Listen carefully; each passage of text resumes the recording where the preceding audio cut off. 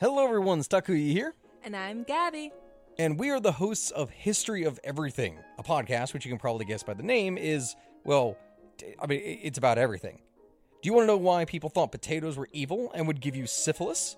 Are you curious about all the stories of the terrible and stupid ways that people have kicked the bucket over the years? Do you want to hear tales about all of the different badasses of history and the lives that they had brought to life? Well, if so, then look no further. History of Everything is just the right podcast for you. It's available on Spotify, Pandora, and anywhere else that you get your podcast from.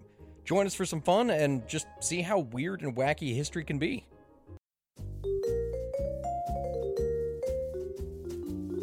Do you love history but hate when it's stuffy and boring? Well, look no further and join me, Katie Charlwood, your friendly neighbourhood social scientist and reader of books, as I delve into unsolved historical mysteries, murders by gaslight, and of course, women who have been misrepresented through all time. On Who Did What Now, the history podcast that's not your history class. Listen wherever you get your podcasts. What follows may not be suitable for all audiences. Listener discretion is advised. The world is full of stories. Stories of mysteries, of curiosities, of oddities. Join Kat and Jethro Gilligan-Toth for the strange, the bizarre, the unexpected, as they lift the lid and cautiously peer inside the box of oddities. So here we are, our first episode from our new apartment. This is all very exciting. And very new. We've now slept 3 nights here? Yes. Yeah. Yep. And I have to say, we made sandwiches yesterday, and it's starting to feel like home. Yeah, whenever you make a sandwich, it always helps establish a feeling of, I'm home.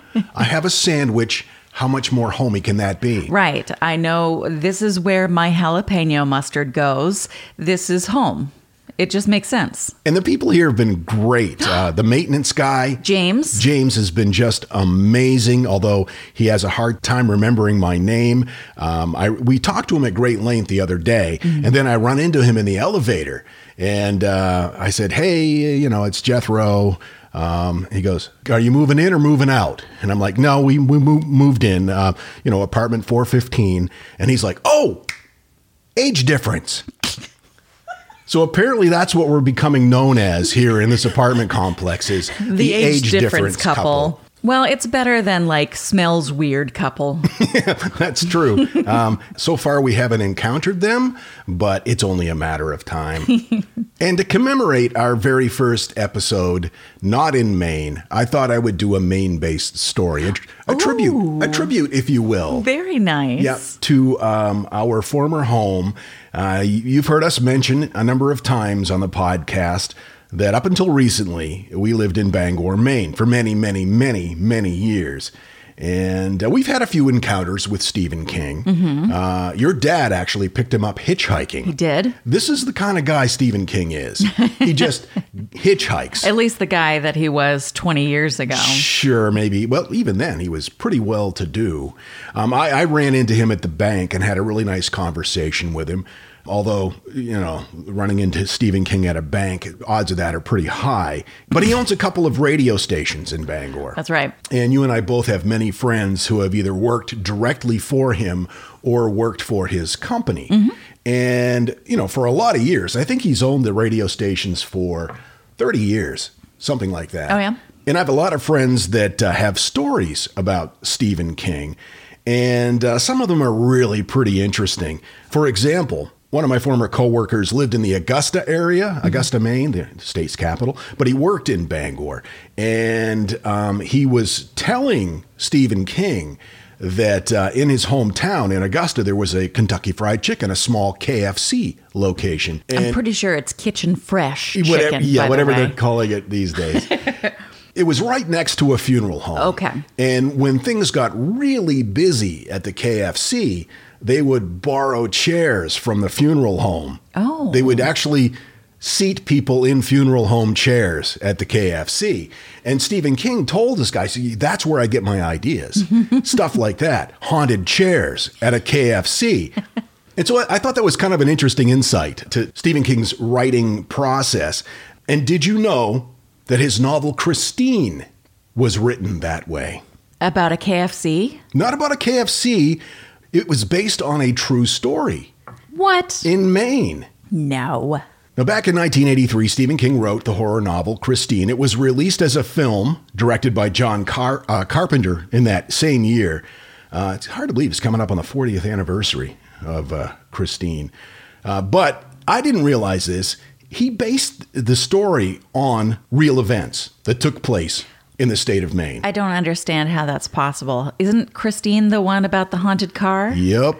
So these are true events that happened in Maine that, well, at least they're presented as true. Oh, okay. Please continue. Specifically the Old Orchard Beach area. OLB! They talk about this a lot. It borders on urban legend, but a lot of the story can be backed up with cold, hard facts. It's a story of a haunted car, a 1964 Dodge Golden Eagle. Many have said this car is possessed by demonic forces, or was, and there's a history that might bear that out. Story goes like this. The Golden Eagle was a 1964 Dodge 330 limited edition. It was purchased in late 1963 by the Old Orchard Beach Police Force, and it served as a police cruiser for several years. And it was driven over the years by 3 different police officers. Well, more than that, but 3 specific police officers most of the time. Okay. The first officer that drove the Golden Eagle, according to the stories that are still circulating in Old Orchard Beach, he began to show signs of a personality change. His coworkers claimed that, he was usually a pretty cheerful guy, a pleasant disposition. He began to sour. He started keeping to himself more and more, and he always seemed agitated and confused. And this happened after he started driving the car? Yes. One night after a long shift, he went home and killed his whole family and then turned the gun on himself. Sounds like mold. Over the next couple of years, the car was driven by a couple of different police officers, and pretty soon people started to notice changes in their personalities. Unbelievably, it's claimed that a second officer shot his wife and then turned the gun on himself. 2 murder-suicides. 2 guys, both driving this particular car. And then a third officer was also involved in a murder-suicide. So after this nasty turn of events, the Old Orchard Police Department, the cops, they refused to drive the car. Well, I guess I don't blame them. Yeah, and so the car sat in the parking lot for several months unused. And did it haunt the parking lot? No, I think it was just abandoned out there. No one would drive it. Nothing bad happened while it was not being driven. Okay. But since it wasn't being driven, the Old Orchard Beach Police Department decided to sell the car at auction. And it was sold to the Allen family. And it remains in the Allen family to this day. Oh. Over the years, it was driven by various members of the Allen family. And it didn't really seem to hurt them. It was fairly peaceful with them, except occasionally when they were driving at high speeds down the highway, the doors would fly open. Well, that's terrifying. But it never hurt any of the Allen family members. But because you've already humanized the car already, I picture it because it's going at high speeds. Maybe it flew its doors open and was going, wee! Sure. But an evil, sinister kind of wee. Right, like wee. I'm enjoying myself. So the Allen family members never met with any, physical harm. Okay. But the doors would fly open and stuff like that. But there were several other unsettling events involving this particular vehicle. And most of them happened in the 80s and 90s. It seemed like the 70s were somewhat uneventful for the car. But it's the same family that owns it, right? Yeah, same family. Same Okay. family. And again, nothing bad happened to them. But in the 80s, there were 2 teens that were out walking through the neighborhood where the car was parked. And they stepped out into oncoming traffic, and they were both hit by a car. Now, not the Golden Eagle. Not the Golden Eagle. But they were thrown through the air, and their bodies landed on the hood of the car. Both of their bodies? Both of them landed on the hood of the car, and before the paramedics could arrive, they had both expired. And so that kind of fed the legend. Interesting. So when this happened, word was starting to get around that this car was bad news. And so a group got together and they decided that they were just going to smash the car up. They were going to vandalize it. And so they break into the garage where the car is being kept, and they started vandalizing the vehicle until somebody called the cops. The cops showed up. They took off. One of the members of the party that was involved weeks later was struck and killed by lightning. Okay. Many people think it was the car. Well, so far it just seems like things happened in the vicinity of the car. And so I guess I'm not seeing the direct connection to the car so much. Okay. All right. It's just that the car happened to be an innocent bystander. Well, I mean, the car didn't launch out into the street and kill those teenagers, and the car doesn't control lightning, right? You don't know. That's true. I don't know that the Dodge Corporation controls lightning. By this point, by the late 80s, the car had been passed down to Wendy Allen. Wendy is the last Allen family member to have the car. And according to Wendy, the Golden Eagle has killed 14 people. Oh, Wendy. But many people dispute that number. They say it's much more. That is not where I thought that sentence was going. No, surprise. You thought I was going to zig, and I zagged. In the late 1980s, a local church group decided to exorcise the demons from the car. They attempted to steal it and destroy it. Well, that doesn't seem very churchy. And soon after they attempted to steal the car, they were unsuccessful. But soon after, they were riding to some event somewhere, and several of the group that was involved were in a vehicle that was struck by an 18-wheeler on I-95. The majority of them were killed, and one of them was decapitated. Oh, my goodness. In 2007, a group of kids were hanging out in the neighborhood. The cars parked in the driveway. And of course... So I'm sorry to interrupt, but sometimes the car is parked in the garage and sometimes it's parked in the driveway. And that's part of what I don't like about this story. The inconsistency of one's parking habits. That's right. It's not precise enough for you. I just feel like the Allens are a family of routine. Really? Well, perhaps it was passed down through the family. Different people cared for the car in different ways. Oh, okay. Perhaps when Grandpa Allen had it, he kept it in the garage, but then sinister forces burned the garage down. And so Wendy has to just park it in the driveway. Did Wendy say that the garage burnt down? No, I'm making that up. Okay. Yeah. So anyway, in 2007, a group of kids were hanging out in front of Wendy's house, and the car's parked in the driveway again, and they're daring each other to run in and touch the car. Oh, wow. Because word has gotten around, this is a badass car. The Golden Eagle is haunted. So I dare you to touch it. Nuh-uh, you touch it. No, there was a person in my neighborhood when I was a kid growing up that everybody thought she was a witch. Just because she was a little old lady who lived alone. So, witch. Obviously. And we would always try to throw the other person onto her lawn. Because if you touched her lawn, then she'd get you. And so this is kind of what they're doing, right? Now, let me ask you this.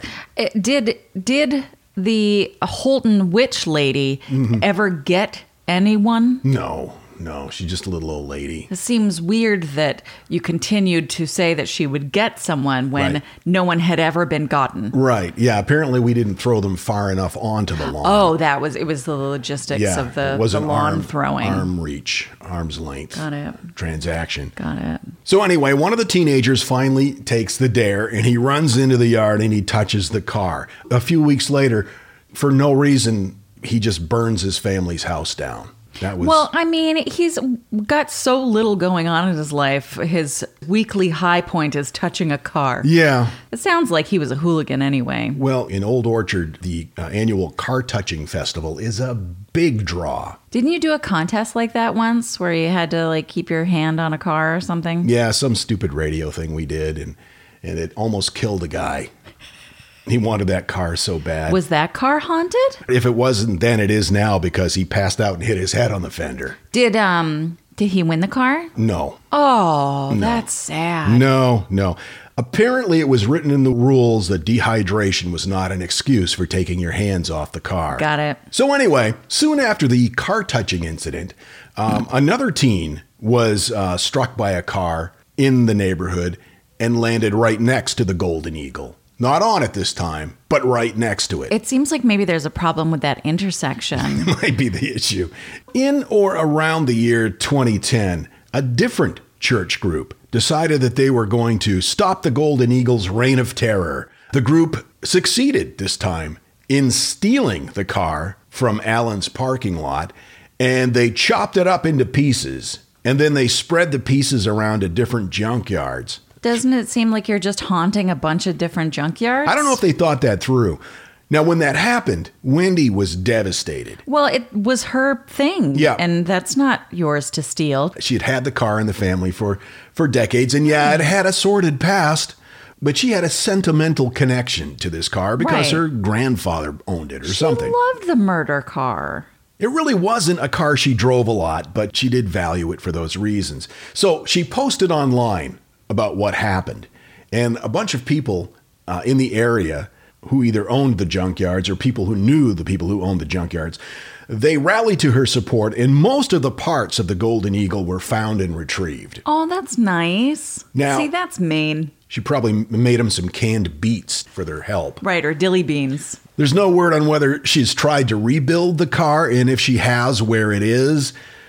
She's keeping that information to herself. Well, I would too if people kept trying to ruin my stuff. Along with the car's dark history, Wendy Allen also suspects that the local church group has specifically targeted her because of her interests in the occult. She's referred to as the, quote, sea witch of Old Orchard Beach. And according to her, they've spread rumors that she used the car to cast death spells. She, of course, denies these statements. And even though Wendy says that, she has a sentimental connection and clearly an affection for this car, even she says there's something sinister about the car. She wouldn't say when the last time she took the car out for a drive was. She said when she did, the doors randomly flew open and the seatbelt unbuckled. And then the steering wheel jammed. So probably she's just parked it. I'm not sure where the car is right now. No one really seems to know. There's very little concrete evidence for all of these claims, clearly. But if you believe the stories that have piled up over the years, this car, which does in fact exist, is responsible. Well, the body counts at 32. Sure. 32 people. Yeah, that seems... Let the bodies hit the floorboards of the Golden Eagle. Oh, no. Dodge 1963 330 limited edition. Oof. And now, that thing in the middle. Tokyo resident Sogen Kato was thought to be the city's oldest citizen. He was born in 1899 and lived well into the 21st century. Local officials decided to give him an award on Respect for Senior Citizens Day, so they went to his house to inform him. When they got there, they made a grisly find. Sogen Kato's mummified body just lying in his bed. He had been dead for decades. Kato's family was prosecuted for collecting his benefits for those decades without telling authorities of his passing. Between you and me, the curator fell asleep during that first story. Not the first time that's happened. This is the Box of Oddities.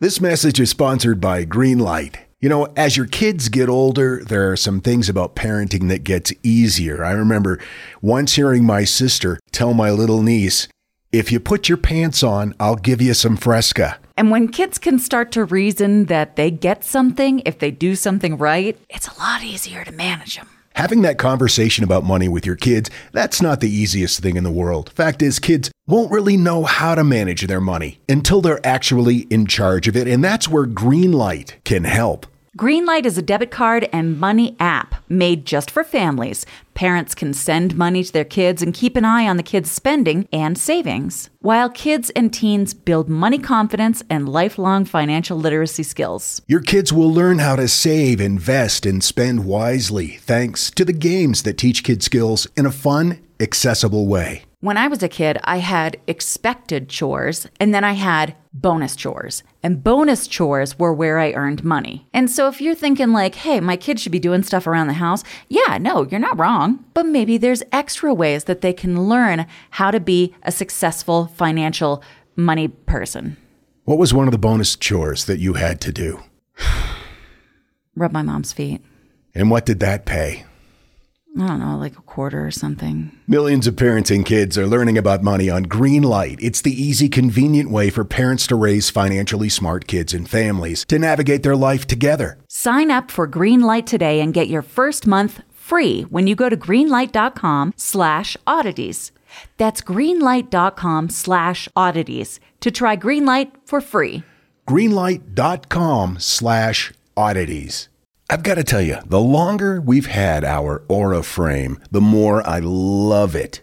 I have kids, and they live about 3,000 miles away, and my daughter is expecting a child, and she has been sending me updates on her baby bump through the Aura frame. And since I can't be there to experience it with her, it's the next best thing. And speaking of mothers, if you're looking for the perfect gift to celebrate your mom in your life, Aura frames are beautiful Wi-Fi connected digital picture frames.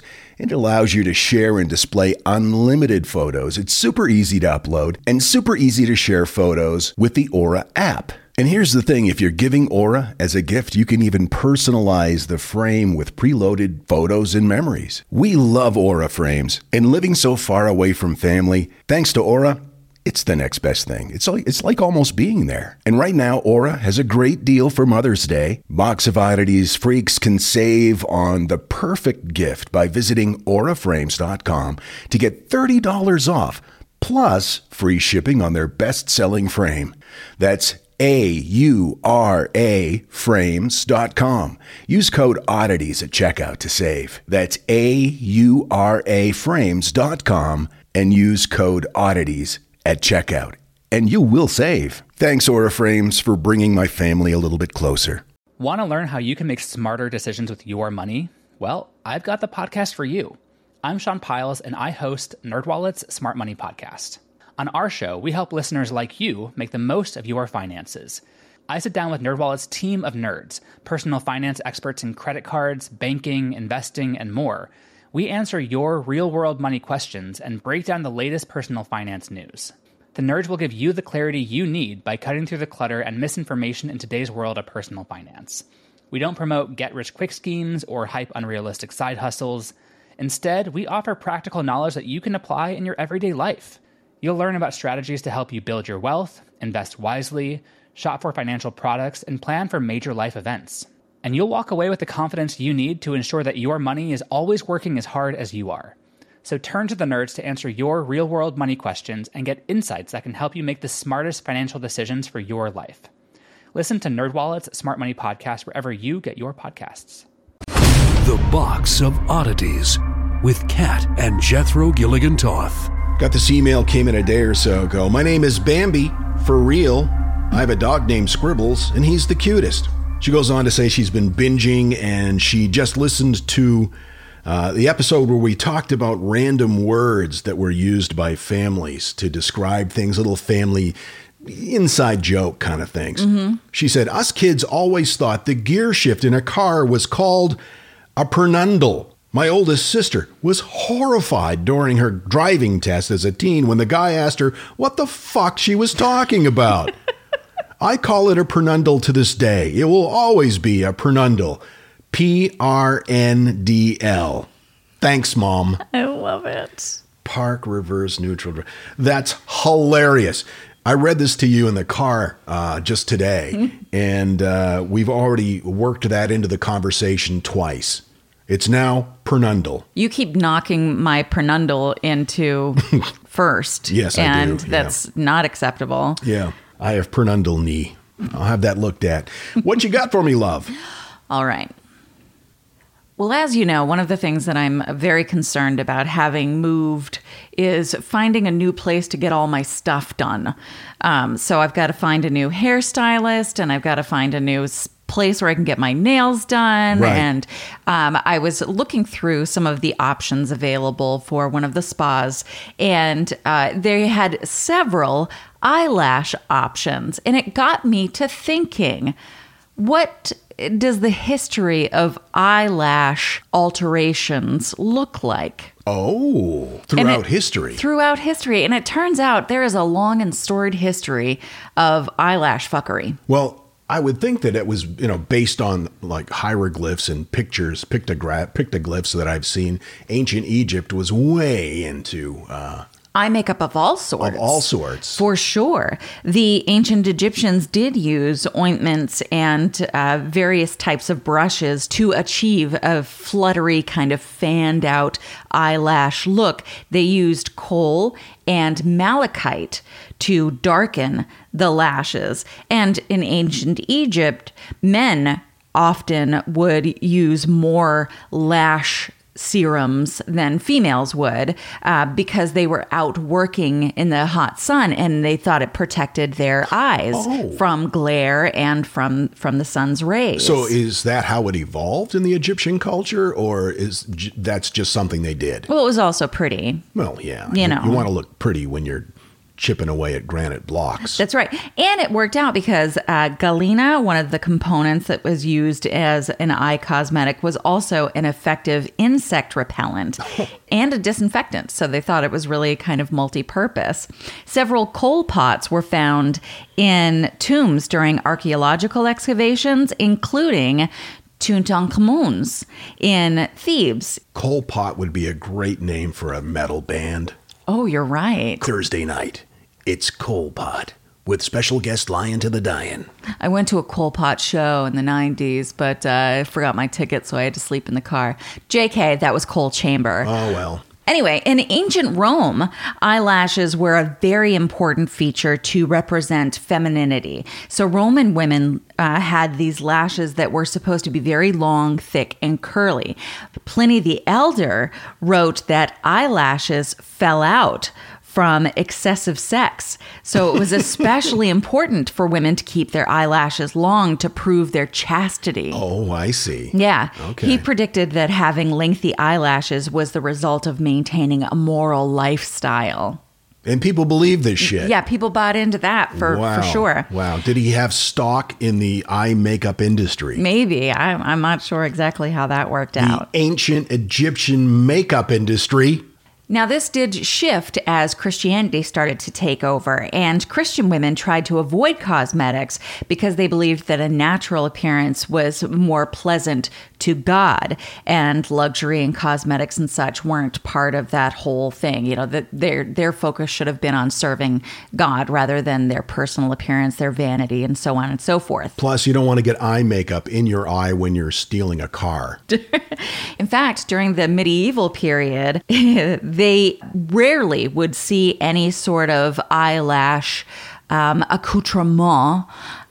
In fact, the forehead was considered to be the most beautiful part of the face. So that was to be showcased. So in many cases, eyelashes and eyebrows would be removed entirely, which was a sassy look. Wow. And if you look back in some of the art from that period, you'll see a lot of very prominent foreheads.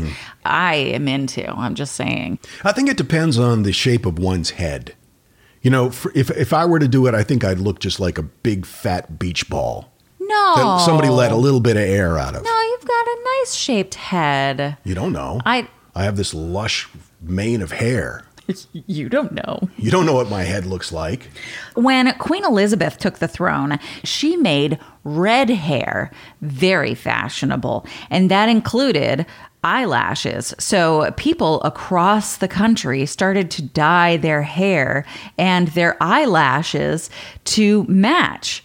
However, it was very toxic chemicals that they were using, so it didn't work out very well. There was a lot of hair loss and such. So don't do that. Maybe that's how the whole high forehead thing began. No, this was later on. Queen Victoria, also very into eyelashes. Eugene Rimmel was a perfumer for Queen Victoria from Rimmel Cosmetics. He was working with Queen Victoria's eyelashes and enhancing them using coal dust and Vaseline jelly. It really wasn't that different from what the people were making at home. But it was for the Queen, so it was better, I guess. Okay. I don't know. Yeah, people were way into that at that time. Once the Queen started using this Rimmel eyelash enhancer, it was all the rage. Now, in the 1800s, of course, we are loving these lush lashes, right? And so some people were getting this great idea of gluing human hair to their eyelids. And it wasn't as successful as you might think because eyelids don't like glue. Also, the lashes were often just falling off, which was a real bummer because you were putting all this effort into adding this lushness to your lash line, and then they're just falling out, which sucks. And I imagine if they were doing it that way, it looked like you had like 2 whisk brooms taped to your head. It may have. So some people came up with this better idea of threading the lashes directly into your eyelids. Now let's talk about that for a bit. There was This is going to make me queasy, isn't it? There was an 1899 newspaper article about eyelash extensions, and let's just quote that, shall we? An ordinary fine needle is threaded with a long hair. Nope. Generally taken from the head of the person being operated on. No. The lower border of the eyelid is then thoroughly cleaned. Please. And in order that the process may be as painless as possible, rubbed with a solution of cocaine. The operator then, by a few skillful touches, runs his needle through the extreme edges of the eyelid between the epidermis and the lower border of the cartilage. Yeah. The needle passes in and out along the edge of the lid, leaving its hair thread in loops of carefully graduated length. All of that sounds horrible. I mean, except for the cocaine part. All of that sounds horrible. So is it like one long strand of hair that they sew back and forth and then will snip the loops? See, I thought that too, but it doesn't say anything about snipping the loops. It just says in loops.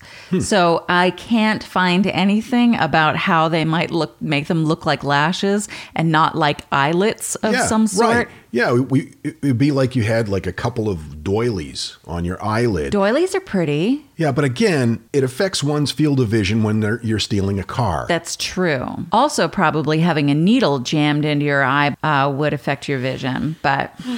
Hey, anyway, in 1911, according to Business Insider, a Canadian woman named Anna Taylor first patented artificial lashes that didn't involve needlework and your eyelid. She used a crescent of fabric implanted with itty-bitty hairs.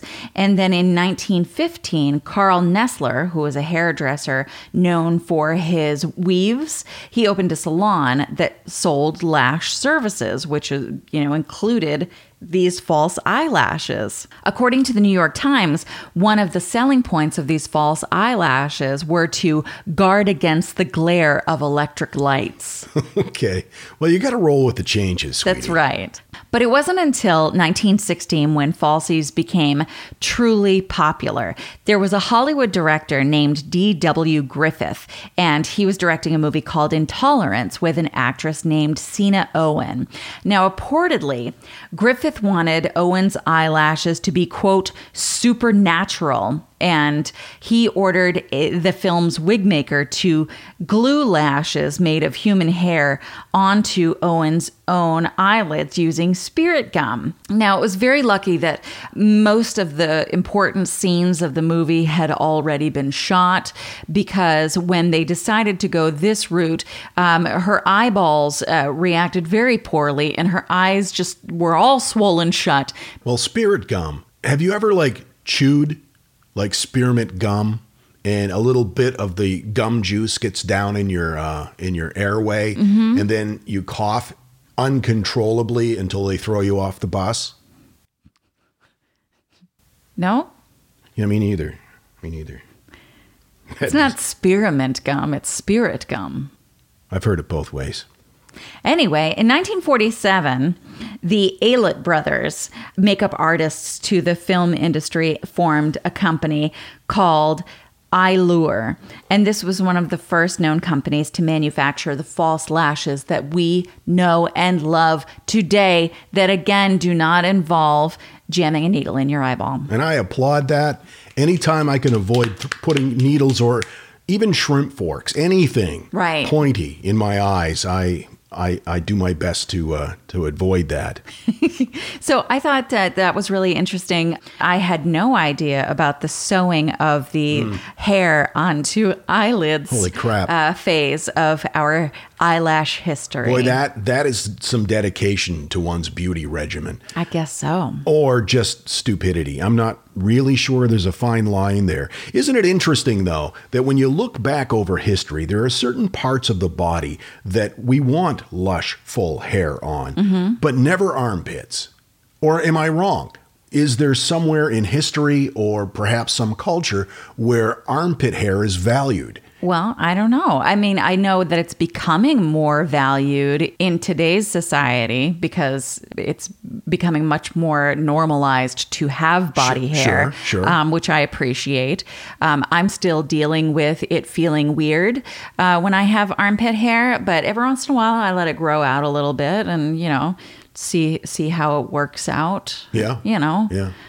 I usually end up shaving it pretty quickly, but I've tried it. I try it a little bit at a time. See if I can eliminate one more thing I have to do from my routine. I'm going to. So I'm going to keep trying. Let me just tell you how much I am impressed with your stick-to-itiveness when it comes to underarm shaving.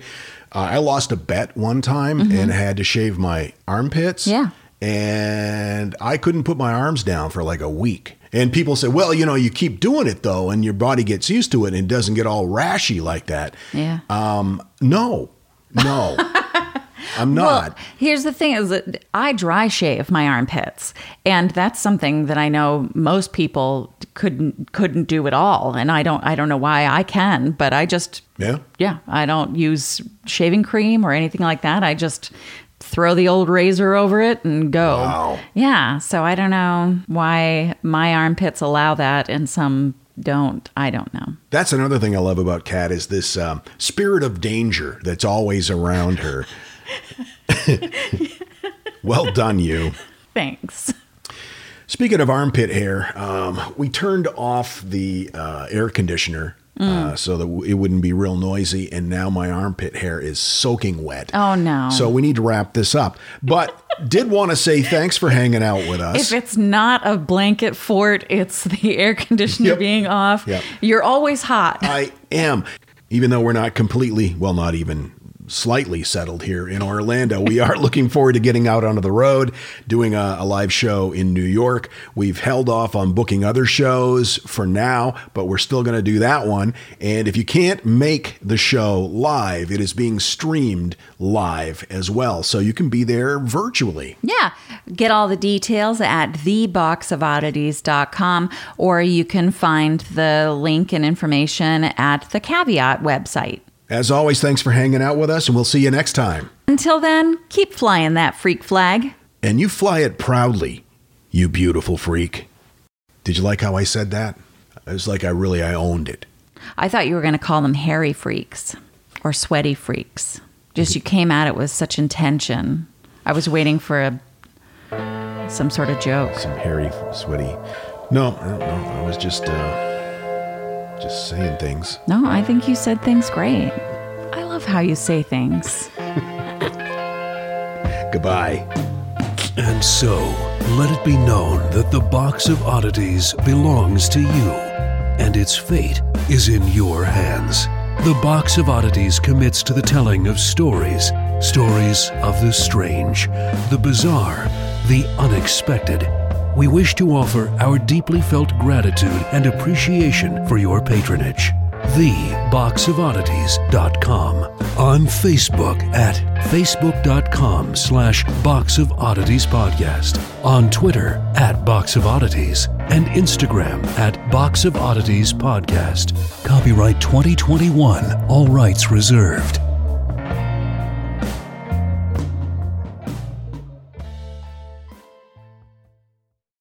Hi, I'm Neil. And I'm Ken. And we are from the Triviality Podcast, a pub trivia-style game show where a lack of seriousness meets a little bit of knowledge. Join us each week for an hour-long game of general knowledge trivia featuring special guests from around the world, plus tons of extra themed episodes.